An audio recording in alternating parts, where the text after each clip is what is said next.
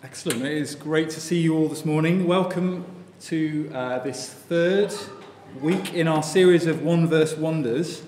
In this series, if you haven't caught up with us recently, we are doing something a little bit different to usual by picking out and mining the riches of a single verse from God's Word each week. In part, just to remind us of the sheer richness of the Bible and of every sentence God gives us in it. And in part, to draw our attention to and spend more time dwelling on some particularly precious verses. The verse that we're going to mine the riches of this morning is Nahum chapter 1, verse 7. And the title of this morning's message is Secure in the Goodness of God. So please turn in your Bible to the book of Nahum. There is no shame if you have to look at the contents page to find out where Nahum is. Somewhere it's hidden within the Minor Prophets. Nahum 1, verse 7. Now, whether you're here in person this morning or you're sitting at home watching along, I hope that you're sitting comfortably. And I don't say that because we're in for a rough ride or anything, but because we all appreciate being comfortable, don't we? We all appreciate comfort. We certainly appreciate comfort when life is going well. The comfort of good food, of warm weather, of vibrant friendships, of hobbies and holidays and so much more. There are so many good everyday comforts that God gives to us that we deeply enjoy and appreciate. But the comforts I think we value even more, the comforts that are in fact most precious and prized by us, are the ones that come alongside us to help us when life is not going well at all. The best and sweetest comforts are not the icing on the cake ones, but the life ring in the storm ones, given to us to keep our heads above water when we're in the midst of life's great trials and storms. The book of Nahum is all about that kind of precious, life-saving comfort. In fact, its author's name, Nahum, literally means comfort. It doesn't get more comforting than that God would send a prophet to his people whose very name is comfort. And it's urgent, intense, and life-saving comfort that is precisely what was needed for the hearers of Nahum's message.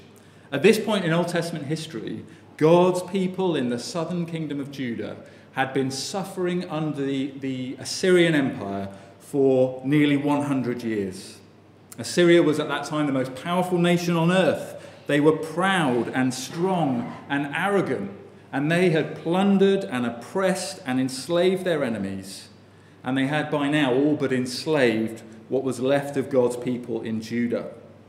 And so God sends Nahum both to pronounce his judgment on Assyria and to deliver words of comfort and hope to his people in Judah, who feel so very troubled and afraid. And maybe you're here this morning and you can relate to the people of Judah.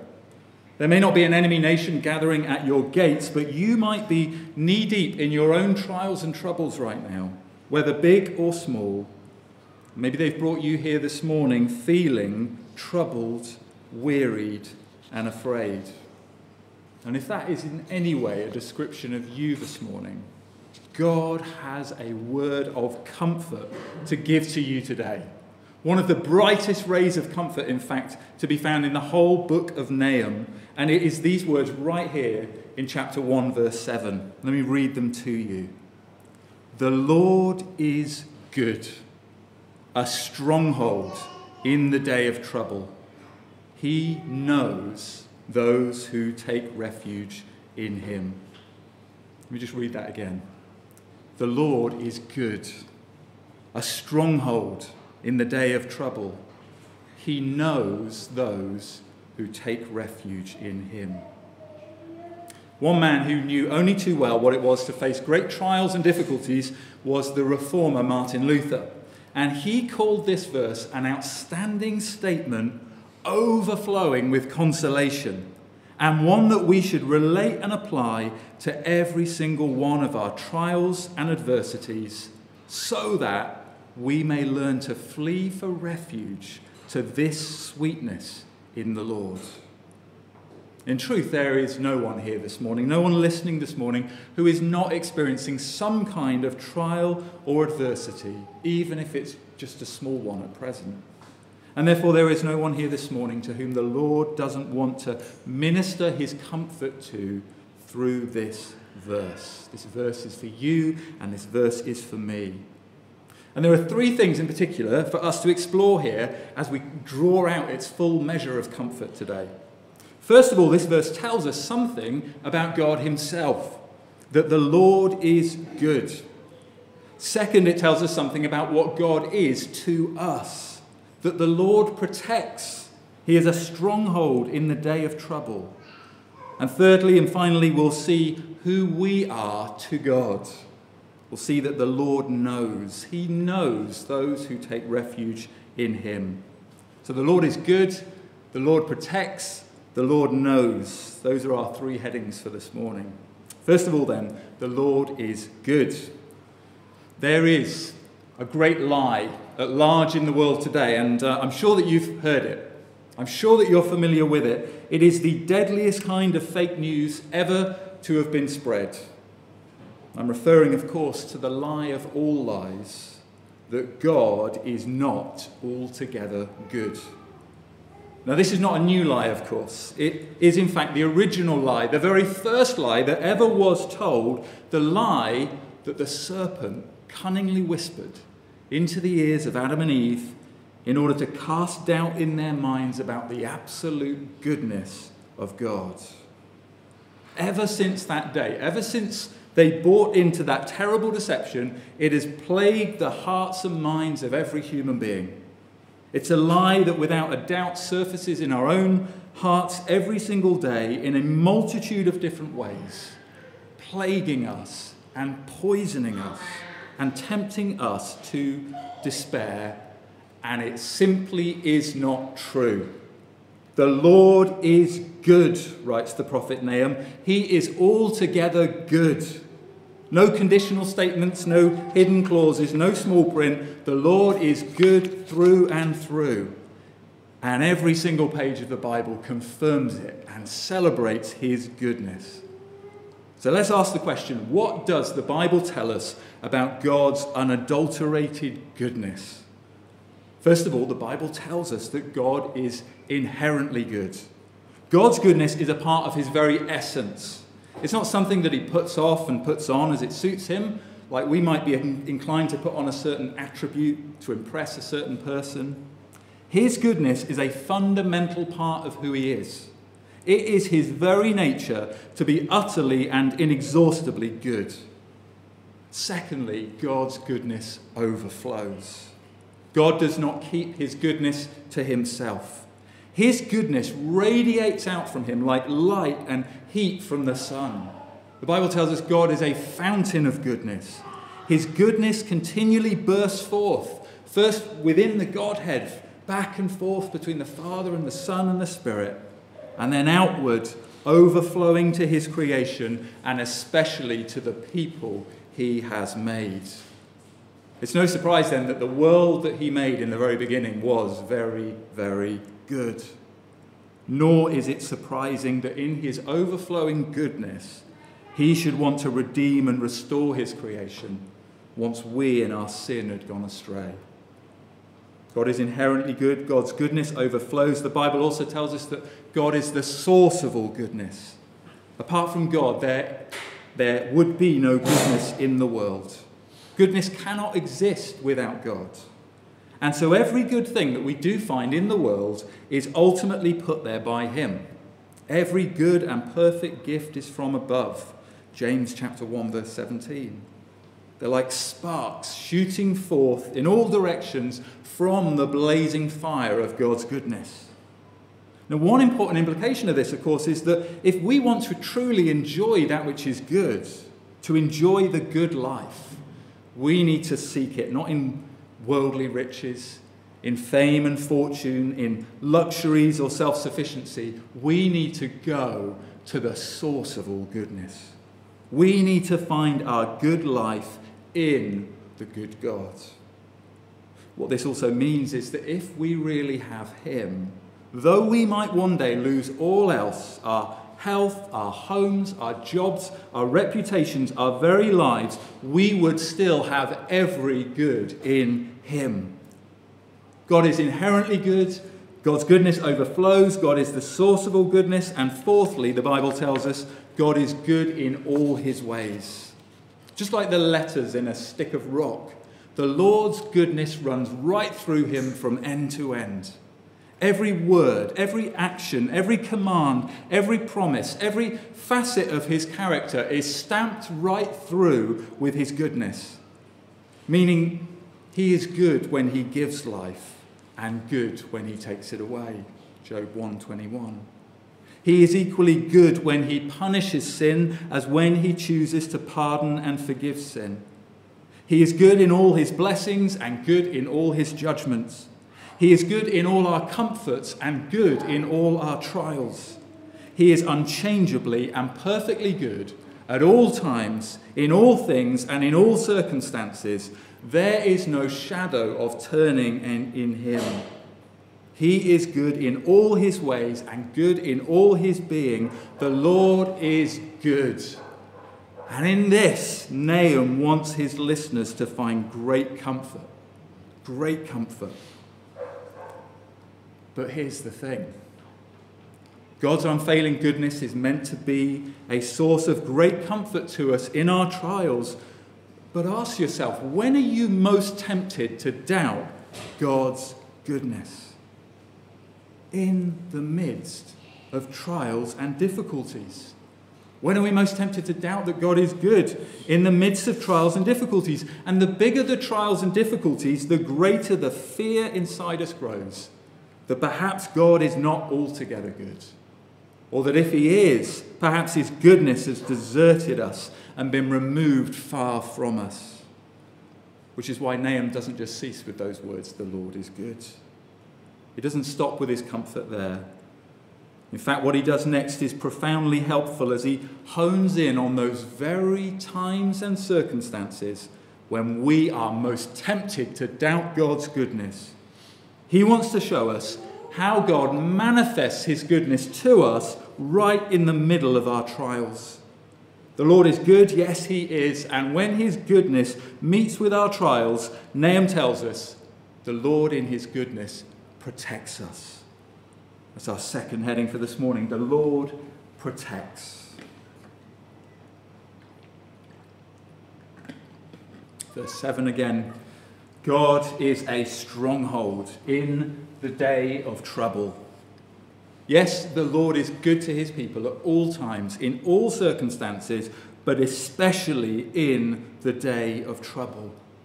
Because in the day of trouble, the Lord is a stronghold for his people. Think again about those times, and maybe for you, one of those times is today, when your life seems overrun with difficulties, or your heart is heavy with sorrow, or your body is distracted by pain. Where do you picture God is on your most difficult of days? If we're honest, sometimes, not always, but sometimes we'd say on those days he feels distant. He's aloof. I don't know where God is when I'm hurting. It seems like he's taken himself and his goodness far, far away. That's what our fears and our feelings sometimes tell us. But what's the reality? What's really true? Where is God and where is his goodness towards us on those darkest of all days? God replies, I am your stronghold in the day of trouble.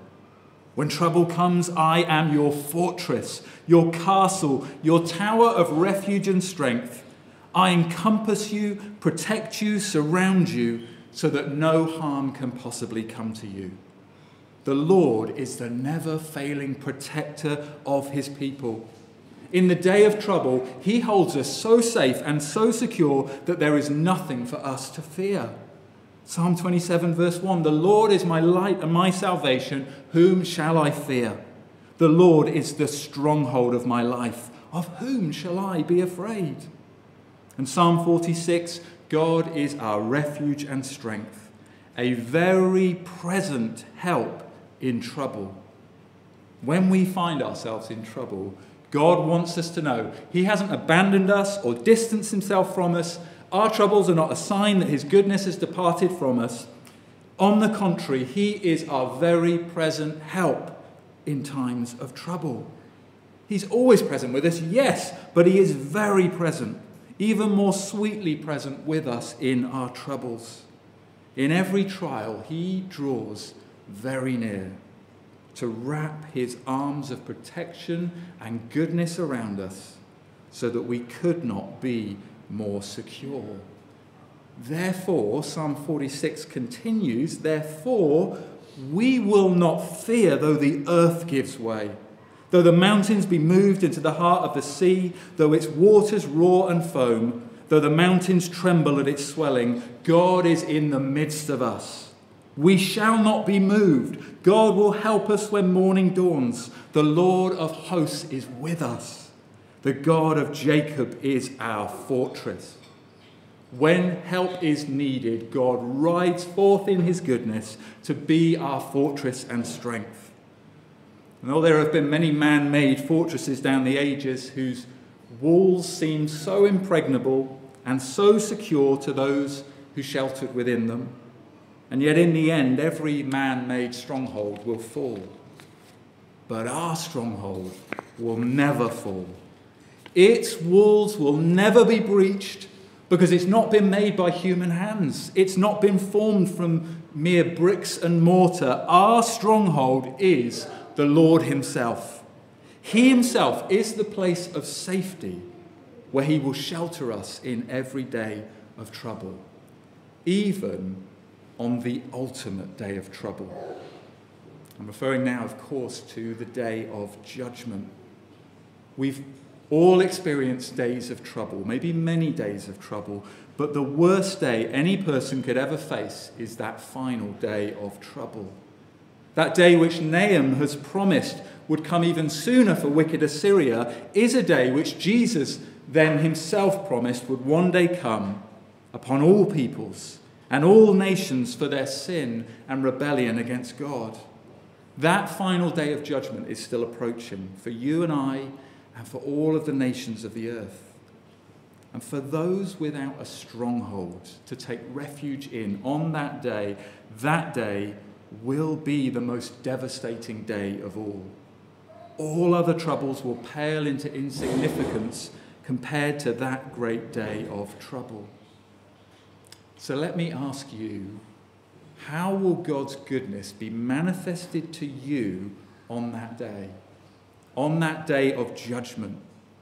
If on that day you have not already repented and run to him for rescue, his absolute goodness will be displayed in your condemnation. And I say that with the heaviest heart, but it's the truth. God's condemnation of you on that day will be the perfect expression of his goodness and justice due to you for your sin. But if, when that day comes, you have already sought refuge in Christ, if God in Christ is your stronghold on that day, then his unfailing goodness will be seen and proven in your absolute safety and salvation. Jesus Christ is the ultimate stronghold and shelter for his people. He is our fortress, our strong tower, given to us by God in his infinite goodness, so that all who stand beneath his cross are utterly protected and preserved completely on the final day of trouble. Just think about that for a moment. Think about the beauty of our refuge being in Christ and his cross. The very place where God's judgment has already been most intensely poured out on sin becomes our stronghold and the place of our deliverance. So that God is inviting us not so much to run away from his wrath as run to the place where his wrath has already been most intensely poured out on him who died in our place.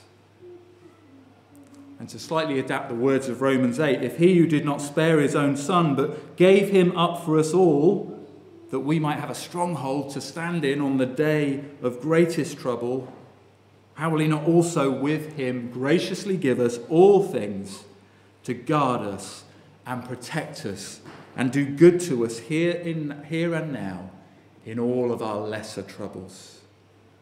The Lord is good. In his goodness, the Lord protects us now and forever.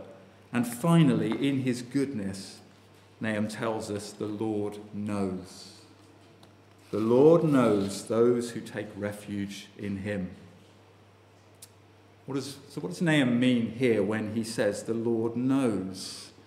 Is he just reminding us that God is omniscient, that he's all-knowing? Because, of course, God does literally know everything about everything. But no, it's not just that general kind of knowing that Nahum is talking about here. No, still intent on providing the deepest possible comfort to God's troubled people, he turns our attention to the very special way in which God knows each and every one of his people. It's a knowing that involves, firstly, intimate acquaintance. Intimate acquaintance. Psalm 139 says, "O Lord, you have searched me and known me. You know when I sit down and when I rise up. You discern my thoughts from afar. You search out my path and my lying down and are acquainted with all my ways. Even before a word is on my tongue, behold, O Lord, you know it altogether." God knows every one of his people intimately. Every outward action, every innermost thought, every want, every fear, every feeling, every word before we even speak it. Spurgeon writes, "Your Father is looking at you, beloved. He's looking at you with as intent a gaze as if there were nobody else in the world but you. Think how he would know you if in the whole universe there were nothing but God and you. Just in that way he knows you. He delights to know all about you. For he made you and he remade you. You are a plant of his planting. He has watched over you and he has said, I will water it every moment. Lest any hurt it, I will keep it night and day. It is with the most intimate and intense knowledge that the Lord knows them that trust in him." And the Lord is also intimately acquainted with our afflictions. Psalm 31 verse 7 says, "I will rejoice and be glad in your steadfast love, because you have seen my affliction. You have known the distress of my soul." And maybe your soul is distressed this morning, and you think no one else sees or really understands what you're experiencing. But God sees. God knows. He understands your pain. He knows all your afflictions. He knows better than you know yourself. He is intimately acquainted with you. And that intimate knowledge of you is also full of tender care. That's the second thing this God's knowing of us encompasses, tender care. His knowledge of us is not mere head knowledge, not a mere list of facts and figures. Psalm 103 verse 13, "As a father shows compassion to his children, so the Lord shows compassion to those who fear him, for he knows our frame. He remembers that we are dust." Do you hear there how God's intimate knowledge of our fragility and weakness draws out from him not sternness, not disappointment, not irritation, not frustration, but great fatherly compassion, tender care. He cares for you, Spurgeon says, with an intense, loving, affectionate, earnest care, wishing to do you good, to make you better, and to turn everything to your benefit. If you have sought refuge in God, if you're his child this morning, then you can rest safe in the knowledge every moment of every day that God knows everything about you and he cares for you. He knows you with intimate acquaintance. He knows you with tender care. And thirdly, and most amazingly of all, he knows you with full acceptance. Now this, we might understandably say, hang on a minute. If he knows me like I know myself, if he knows me even better than I know myself, then he knows the full extent of my sin. Not just my past sins, but my present sins, even my future sins. He knows every dark thought I have had, every ungodly word I speak, and every wicked act I commit. He sees and knows the very worst of me. How can he see all of that within me, and with that knowledge still accept and embrace and love me? And the answer is because he doesn't accept you on that basis at all. He doesn't accept you because of anything good he sees in you. He doesn't accept those who think they have anything to offer him. But you see here in Nahum chapter 1 verse 7 who it is that in his unbelievable goodness he sees, knows and accepts so completely. It is those who take refuge in him. He knows those who trust in him. And to those who trust in his mercy, to those who take refuge in his Son, to them God will be an everlasting stronghold of love and goodness and kindness and protection in every day of trouble. And so we can entrust literally everything to him. We can trust him with our sufferings. We can trust him with our sorrows. We can trust him with our sins. There is nothing we need hold back from him. Nothing we cannot entrust to the God who knows us so perfectly in this way. He knows our prayers. He knows our tears. He knows our sighs and sorrows. He knows we are not what we want to be. He knows and he cares and he graciously accepts all those who simply ask to take refuge in him. And so the question is this morning, will you take refuge in him? First of all, if you're not yet a Christian, will you respond to him this morning by turning to Jesus and seeking refuge in him? There is no other refuge like him in all the world. No one so strong and secure, so welcoming and all-embracing to those who come empty to find forgiveness and life in him. And if you've never come to him for refuge before, this verse is God's invitation to you this morning. Turn to him in your heart today and take refuge in him. And what about for those of us who've already run to him for rescue long ago before this morning? What is God's invitation to us, his children, this morning? It is simply this: keep taking refuge in him. The Hebrew word here for take refuge includes the idea of continual activity. He knows those who keep taking refuge in him. The good Lord who protects us and knows us wants us to run to him again and again as our refuge in the face of every difficulty and distress. To relate and apply this verse to our every trial. And there is no situation in which we shouldn't go to him for refuge, no circumstance in which we cannot find safety in him. And even when he does not quickly remove the trial itself, he will preserve us from all harm and give us his grace and his peace as we shelter securely beneath the shadow of his wings. Let's pray.